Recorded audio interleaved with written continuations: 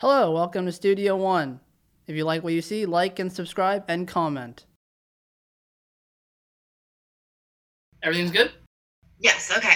I can hear you. Perfect. To start, my name is Brill Osmond. It's really cool. I discovered your music, I swear, on Tuesday. And so the fact that we're talking 72 hours later is so sick. I know, I was so happy when you emailed me. I was like, oh my gosh, I haven't done a Zoom call like this in a minute. I'm still trying to get used to it. Yeah. I feel like COVID threw me for such a loop. I'm not used to doing things over the computer, but it's efficient. I will say that. Me neither, because I'm based out in Toronto, so we started kind of our lockdowns last March. So Yeah. I've essentially exclusively been doing Zoom interviews, and it's still, even though it's been a year, it's still weird. Oh yeah, no, I have a bunch of friends in Toronto that I was supposed to go make music with over last summer, and then I couldn't go because of COVID, and so I still have yet to get up there. So I'm excited for my first chance to really come visit Toronto and see everybody. Hopefully over the summer, but we'll see how that goes. Yeah, for sure. But yeah, so with Studio One, I've written for Clash and other publications, but I really wanted to build a platform where I get to speak to artists that I really want to, and Right. to really highlight Toronto artists as well. So thank you so much for getting on. Um, before Yeah, of we course. before we get started, can you briefly introduce yourself, and then we'll get started? So I am Ethel Kane. I am from Florida. I started making music, I think, probably 2017. I was trying to get into film school, and it was very difficult, so I started making music in the meantime to kind of keep myself busy, and I just wound up loving it, and I started teaching myself how to produce on GarageBand, and then moved up to Logic, and then eventually Ableton. And I've just been kind of having fun with it, and just kind of accidentally fell into where I'm at now. Just kind of met people who introduced me to people who introduced me to people, and it's just kind of been a fun, crazy little journey that I'm enjoying the heck out of. For sure. And before we begin, how I know we just a little briefly talked about COVID. How have you been where are you at right now? How has quarantine been for you? Outside of music, how has it been for you? So I don't really do that much anyways. So quarantine didn't really affect me too bad. Most of the time I just hang out with my roommates and go for walks in the woods. So I'm not really a big crowd person.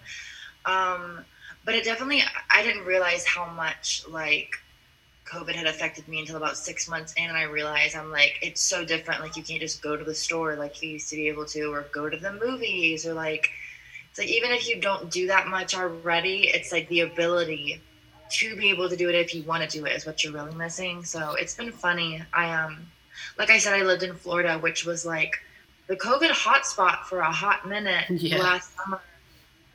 So I was excited to be able to move out. I live in Indiana currently. I live in a town with about 1,500 people. COVID barely even exists here, in the middle of nowhere. Yeah. But I'm excited to move back down south now that I've been we're almost a year into quarantine, and it's okay, I already had COVID, didn't like it, but I survived. Wow. And I'm okay, I want to go back down south now that I'm not fearing for my life anymore. Yeah, I read, after leaving Florida, you started to appreciate it a lot more. Talk about growing up in Florida and the small town things and I love the fact that it's kind of embedded in your music too. Yeah. So it was nice. I feel like I had a pretty good childhood. Definitely very simple. You go to church on Sunday mornings, you hang out with your friends, you spend a lot of time playing outside. My sister and I would play from sun up to sundown outside, just using our imagination. When you grow up in small towns, especially in the South, I feel everything is very behind the times. So I was a kid in the 2000s, but everything there was very 90s. We did not have, I grew up with VHS. We didn't get the DVD player till I was probably 6 or 7. So it's very it's just kind of like permanent nostalgia. You know, I grew up half of the time I grew up at my grandma's house.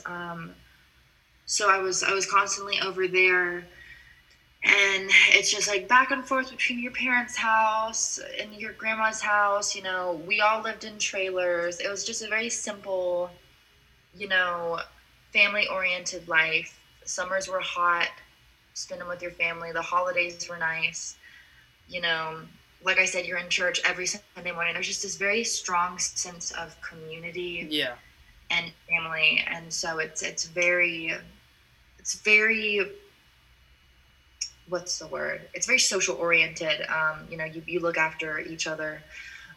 So I really liked it. I definitely up until I probably hit my teen years, it was a really good time. I really, you know, we didn't have much, but we had what we needed, and it was enough. Enough, you know, it teaches you to appreciate things. So it was definitely nice. I do miss it. I look back on my childhood fondly. And I know you have like roots in the choir and things like that, but for you personally, you know, I know you've even dabbled, you know, garage band. At what point did you kind of reach shift where you sort of felt like I can do music? Was it a song you kind of made early on, or was it people listening to your music? At what point did you kind of have like a breakthrough, like this is more than a hobby, like I can make it into a career? At what point did you kind of see that?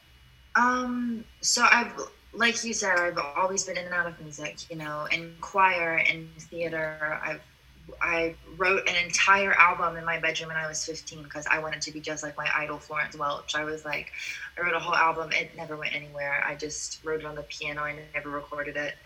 Because, you know, even the most supportive of parents, like, most people will tell you, you should get a job doing something that will make you money, that you can, you know, make a living off of. So it's always kind of like that discouragement of get a real job. Yeah. And so I toyed around with the idea of being a graphic designer. I wanted to go to film school, all this different stuff. But when I was 19, I told my best friend, I said, I want to be a musician. I want to be famous someday. I want to be a musician. And she was like, go make a song. She's like, shut up and go make a song. Yeah.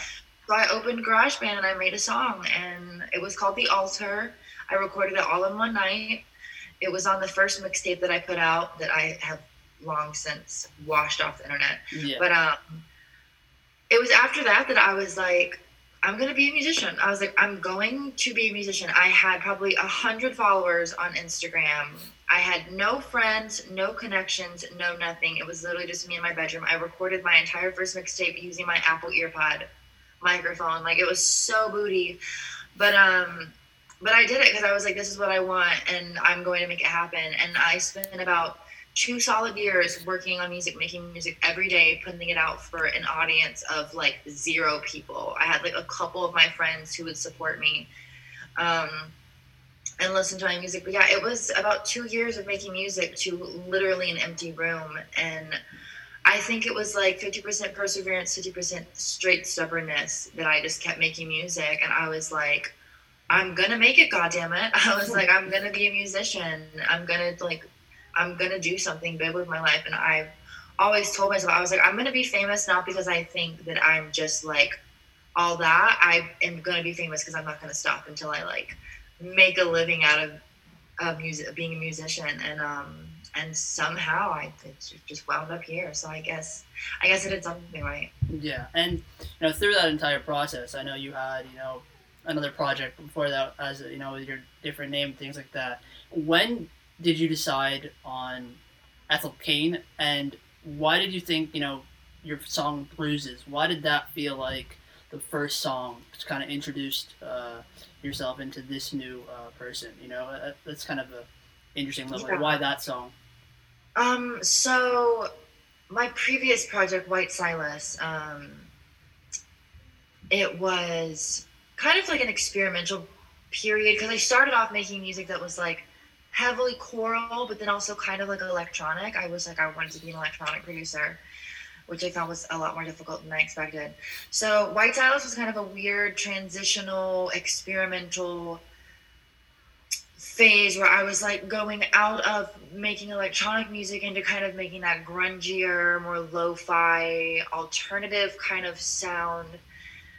And so it was kind of me just playing around with whatever sound I was enjoying, which is kind of where the name White Silas came from. It was mental gymnastics, but it was like I kind of like the idea of like white light, which was my first single as White Silas, and I was like, white light has all the colors of the rainbow in it, so you can be whatever you want. I don't know. It was a video, but when I finally kind of like settled on a sound, I put out my first EP as White Silas, Sad Music for Sad People, and it was a further push into that alternative sound. It was like guitars, and it was kind of more alternative. And so I kind of spent the next 6 months after I put out that EP just kind of like honing that sound, really getting into the nitty gritty of like the American Gothic aesthetic. And then I was like, okay, I feel like I have a better grip on what I want to do. I have a better understanding of what I want from myself as an artist. It's time to like rebrand and like really heavy hit this aesthetic now. So I changed my name over the summer, put out Bruises. Bruises I wrote all in one day. I wrote and recorded it all in one day. I just kind of sat on it for a week, and then I was like, I wanted to put out something to go ahead and like claim my artist profile on Spotify as Ethel Cain and just kind of get something established. And I just liked the song, and I was like, it was like that week I was having a lot of fears about, I was making plans at the time to move to New York City with my best friend.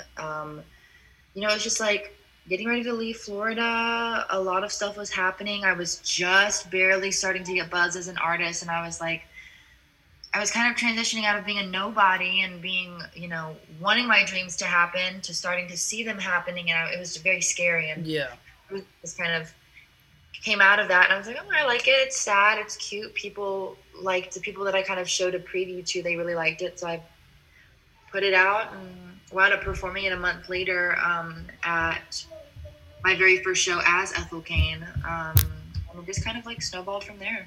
Yeah, and with the two projects you would release, with those two encompassing like all the imagery and all the art and things like that, did you kind of feel like I'm kind of figuring it out, because all the things that you're doing work so perfectly together? Did you sort of feel that way when you were releasing those EPs, like it's coming together? Most definitely. I try to bite off as much as I know I can chew, and then a little bit more. I try to just push myself a little bit as I go. And so with these projects, it was kind of like, what can I do right now? I was like, I'm still teaching myself how to produce. I don't know much about videography, even though I want to be a filmmaker. Yeah. So it was just kind of like, what can I do right now with what I have, with the knowledge I have, the resources? And so it was kind of like, let me do just this little dream pop project with like these nostalgic visuals. It was exceptionally hot Florida summer that year. And then with like Carpet Bed and then Golden Age, the first EPs as Ethel Cain, I was like, let me just start building the basic foundation of Ethel Cain, which is the ethereal vocals, the old Kodak photos of me as a kid. Let me build up this imagery as an all-American Southern girl growing up, nowhere near the lap of luxury, kind of that failed American dream aesthetic. I got a lot of comparisons to Lana Del Rey early on, which I always thought was funny, because I feel like Lana Del Rey is very about the glamour and the glitz and the opulence of America. Yeah. And I was like, I'm very much the opposite of that. It's like broke bitches and trailer parks, but like for real. But that's what I wanted. I was like, the majority of America is made up of like poor people, and like that's what America is to me. It's like that small sense of community and people taking care of each other and watching out for your own. And so that was very clear to me. That's what Ethel Cain was about from the very beginning. And so I was like, let me just go ahead and establish this. and build on it from there. Yeah, and there's so much like honesty to it too, because when artists kind of start embodying like a character, or like they start adding things that really hone onto the music. For you, it goes to the roots of your early roots with the church and things like that, so it works perfectly. But Yeah. one of the things that really drew me to you was your vocals, and I saw a video of you performing, I think, Golden Age at I think Chicago, or one of those shows. At what point, I think somebody had to have told you at some point. Like, what point did someone kind of tell you, like, your voice, like, there's something really strong with your voice? Because yeah, for me, that was like the hook. I'm like, this is like really like amazing. So at what point, I know there's kind of hard to humble that down a bit, but like, at what point did you start to feel like a strength with your voice? Definitely when I was in choir as a kid. Like, I was in choir as early as 3, and I wasn't great. I wasn't like a child prodigy by any means, but I liked it. I enjoyed it, and I was one of the few friends of mine in choir, like the kids choir, who really took it seriously. So we just enjoyed singing. And all the old ladies in church would come up and tell my mom and be like, "Oh my God, she's such a good singer. She's just got the cutest little voice of an angel." Like Yeah. that your mom and her friends will say to like hype you up. And so I always just, for me, I never thought that I was a good singer by any means. I just enjoyed it. It brings me joy to sing. And I never really could sing the music that I liked growing up. A lot of the vocalists that I listened to growing up were like Florence Welch, very strong, powerful vocals, and they have a lot more strength than I do, and that's why I kind of stick with that very ethereal style, because that's kind of like all my voice is really meant for.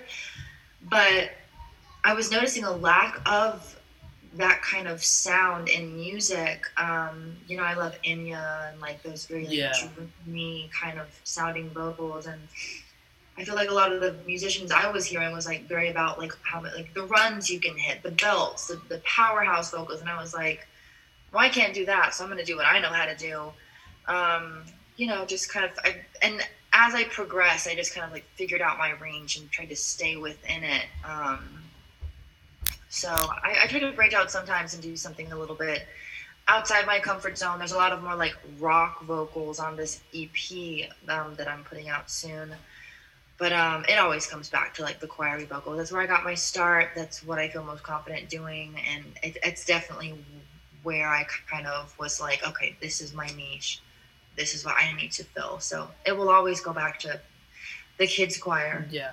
And on that point, when I heard Golden Age, for the first time, which was like 3 days ago, you reminded me of Enya. And then I read your underground underdog interview, and you cited her, and I was like, yeah, that's exactly, because yeah, you don't really hear this sound too often. And what I love too about your music is like, it's very minimalistic, and like there's not a lot of lyrics, but like when you listen to your music, it's like kind of like an experience with how much. I know I never got into the production credits, but how important for you is the production element. I know a friend of yours, Yahweh, I think, helps too with a bit of that, and as well, you said when you connected with him, that's kind of, I think you're about to almost give up, and you sort of kind of you guys coming together kind of help. For you, how much production has to be so important to your music, because it really sounds like an experience. Oh yeah, so I produce everything myself because I am very nitpicky. Every occasion I will have a song that I do with another artist, like Knuckle Velvet on Golden Age, Yahweh produced, and then like Michelle Pfeiffer, Aaron produced. But for the most part, everything else I do, I write it, I record it, I mix it, I produce it, I do everything, because my philosophy is if you want something right, do it. If you want something done right, do it yourself. Yeah. And like with the Enya thing, it's like there's a very certain niche, a very specific intersection of music that I wanted to hear that nobody else was creating. And I didn't know any producers when I first started making music. So I was like, if I want this sound, I'm going to have to do it myself. Yeah. So that's kind of how I got started with it. And then, my production has definitely evolved, which is another reason I love doing it all myself, because when I look back at my discography, it's a very clear-cut progression of my skills and my techniques as a producer. You know, I go back and I listen and I'm like, I remember when I used to use this reverb plugin. I remember when I used to use this program. Like, I can listen to the song and be like, I remember when I used to make music like this. I remember the thought process that went into it. It's like a scrapbook. But I would definitely think the production is pretty important, but I like to keep it minimalistic and raw. I feel like a lot of the music I grew up listening to it was not heavily pop inspired. It was not, you know, all the beat boops and the this and the that. I don't really have that kind of an ear. It's just like, you record the guitar, you record the piano, you record the vocals. It's all very simple. I like it to sound like it's recorded just in a room, like as though you were performing it live. Golden Age was a bit more experimental. I definitely incorporated some like kind of like trap elements, because through working with Yahweh, you know, he made kind of more of that like kind of SoundCloud rap music at the time. He makes something completely different now, but I just kind of like to incorporate little elements of things that I like and put it all together. So that's why, you know, when I try to describe my record, which is the big project I've been working on since 2018, it's like, it's got like big live drums and there's like country inspired vocals, but the vocals are also ethereal. And then you have like old country inspired lyrics, but then there's like almost an R&B element to the beats, but then they're like live drums instead of, you know, studio drum. It's like all this whole big ordeal, but it's just like, I feel like everything fits at the end of the day. You know, I take my favorite aspects from all these different genres and mash it together, and I feel like that is essentially what creates the Ethel Kane sound. Yeah. So I totally am bullshitting everything. I don't know what I'm doing. I'm just throwing shit at the wall and hoping that something will stick, but it is fun. I do enjoy myself, and I love producing and doing everything the wrong way, because then it just teaches me what I like and what I don't like. Yeah, no, you definitely cracked it, and I feel like a lot of people that like are familiar with the kind of the soundscapes will really get drawn into it, because I definitely was. Now, I know you recently dropped Michelle Pfeiffer. I read that being in LA and being at the studio, you finally felt like you're kind of being seen as an artist. Can you talk about that? Like, how did that feel, I guess? So I have to like preface it by saying it's funny. One of the first songs Yahweh and I ever made is called Florida Heat, and the opening line is, I never wanted to go to California. And it was funny because I never wanted to go to California. I don't really like LA. I'm not a huge fan of it. I have a lot of good friends there, but it just doesn't really do it for me. Yeah. But even despite that, the first time in LA was downright magical. I was like, oh my God, that's the Hollywood sign. I was like, I'm on Hollywood Boulevard. I'm like it was crazy. It was wild. You know, it's the first LA experience. And I was broke as shit. I literally got off the plane, off of my Spirit flight that my friend paid for, had to fly me out. I slept on her couch. I was like at the end of my rope as an artist. I was like about to lose my job because COVID was happening. I was like, I'm in LA. I've got to make something work, because I'm about to I can't do this anymore. I'm like on my last legs. And so I went there as like this like starving artist wearing a pair of jeans that I found on the floor of an abandoned house, like held together by like Scotch tape. And I'm like at this like rooftop 5-star restaurant meeting with this label executive who's like, I love your stuff. Here's a good deal. And it was just like the weirdest fever dream where I was like, is this really happening? It was so unreal. And they were like, okay, well, yeah, here's breakfast. It's on us. We want to sign you and give you all this money. And, you know, here's an Uber, go to the studio, go hang out with Aaron. And I was like, okay. And I pull up to the studio, and Aaron and his brother crank out some guitar work, and we're like, hop in the booth, do something. And I was like, okay. And I just wrote Michelle Pfeiffer, and it was just like, all of a sudden it just kind of like came out. And I was like, it was the weirdest situation of my life. It was so crazy. And I think that's why Michelle Pfeiffer is so unique to my discography, because it was a weirdo situation that spawned it. And I loved it. I it kind of was just like a little fun we're in the studio together, let's just do something. But I listened to the demo for 12 hours straight on the plane ride home. Like from the time I left the hotel in LA to the time that my friend picked me up in Jacksonville, I listened to that song on repeat.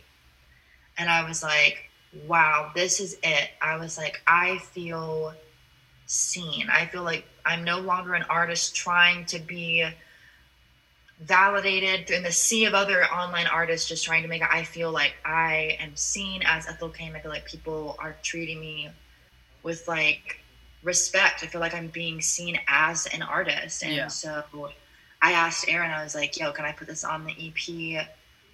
It's a really special song to me. And he was like, go for it. So it really did shape the rest of the EP. And it was my first opportunity to feel like I could just sit back and make music that I wanted to make instead of feeling like, okay, this EP is like the make or break between people looking at me and being like, okay, yeah, she knows what she's doing, or, oh, she just wants to be a musician. And so I feel a bit more secure now, and Michelle Pfeiffer was definitely the turning point for it. So. And I know you probably don't want to give too much away with the EP, but one of the names that really stuck out for me, you know, who kind of also has this like haunting voice and haunting soundscapes, you know, with Wiccaface, Springs Eternal, you know, this record, Suffer On, ridiculous how good that is. How, I don't want to give too much away, but how was it kind of collaborating with him? Because I know his voice, kind of similar as yours, is so special and unique. Oh yeah, he's so cool. I love him. I met him by chance through another friend, my friend Nicole Dollenganger, who's also from Toronto. I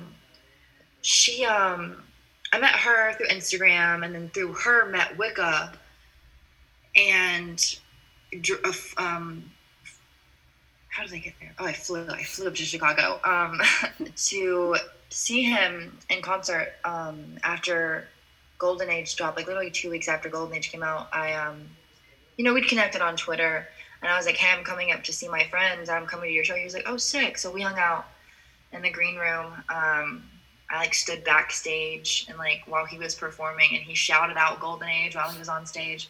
So he was just like super friendly, super sweet, like just so willing to like promote me and kind of put my name out there, which I'm like still so grateful for. It was through Wicca that I met Aaron, which is the whole reason I even have a label now. So I kind of like, oh, Wicca, the fact that I'm wearing that right now. But yeah, he's just like super sweet, super down to earth. One of the realest people I've met in the industry so far. And so when I was working on the EP, I kind of wanted to like say thank you. So I sent him that demo for God's Country, super bare bones at the time. And I was like, hey, do you want to get on this? And he was like, of course. And so he just sent me back some vocals. I kind of let him have that and write it.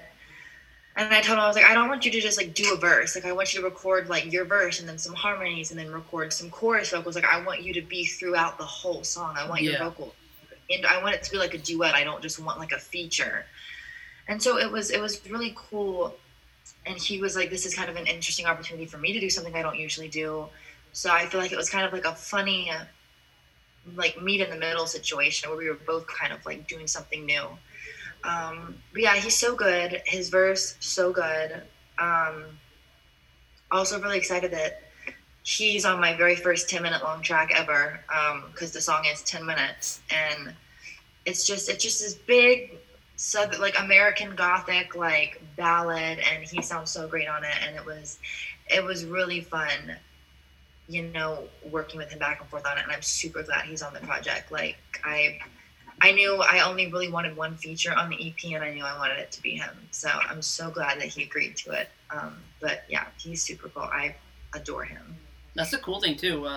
Golden Age, I think, is a 6-minute track, and it doesn't feel like it. So that's it's really special.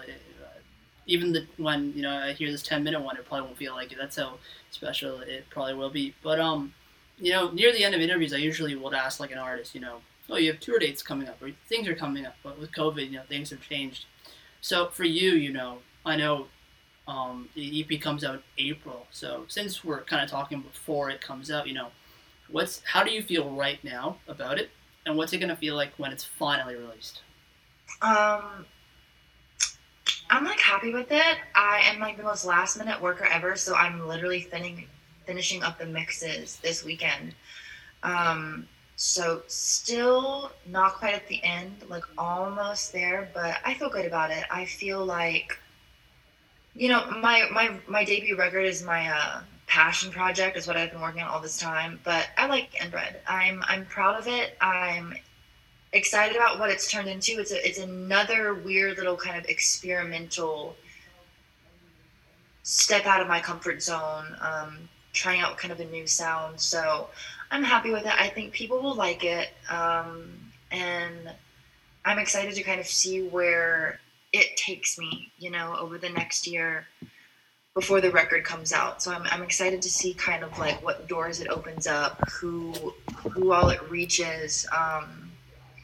And I'm just overall excited to see, or excited like for it to come out. I love release night. I can't wait for everybody to hear it. It's been about a year working on it now, and scrapping songs over and over and over and over and writing new ones. Like, so it's been a journey, and I can't wait for it to be out finally and for everybody to hear it. I'm excited. Yeah. Just on a final note, like, there are like a few times where I'll like discover an artist, and immediately I'll be so like entranced in like listening to all the music, and like, wow, this is so special. So the fact that, you know, we've connected so quickly on this like musical journey, because, you know, at the end of the day, like, we're all kind of fans of music, right?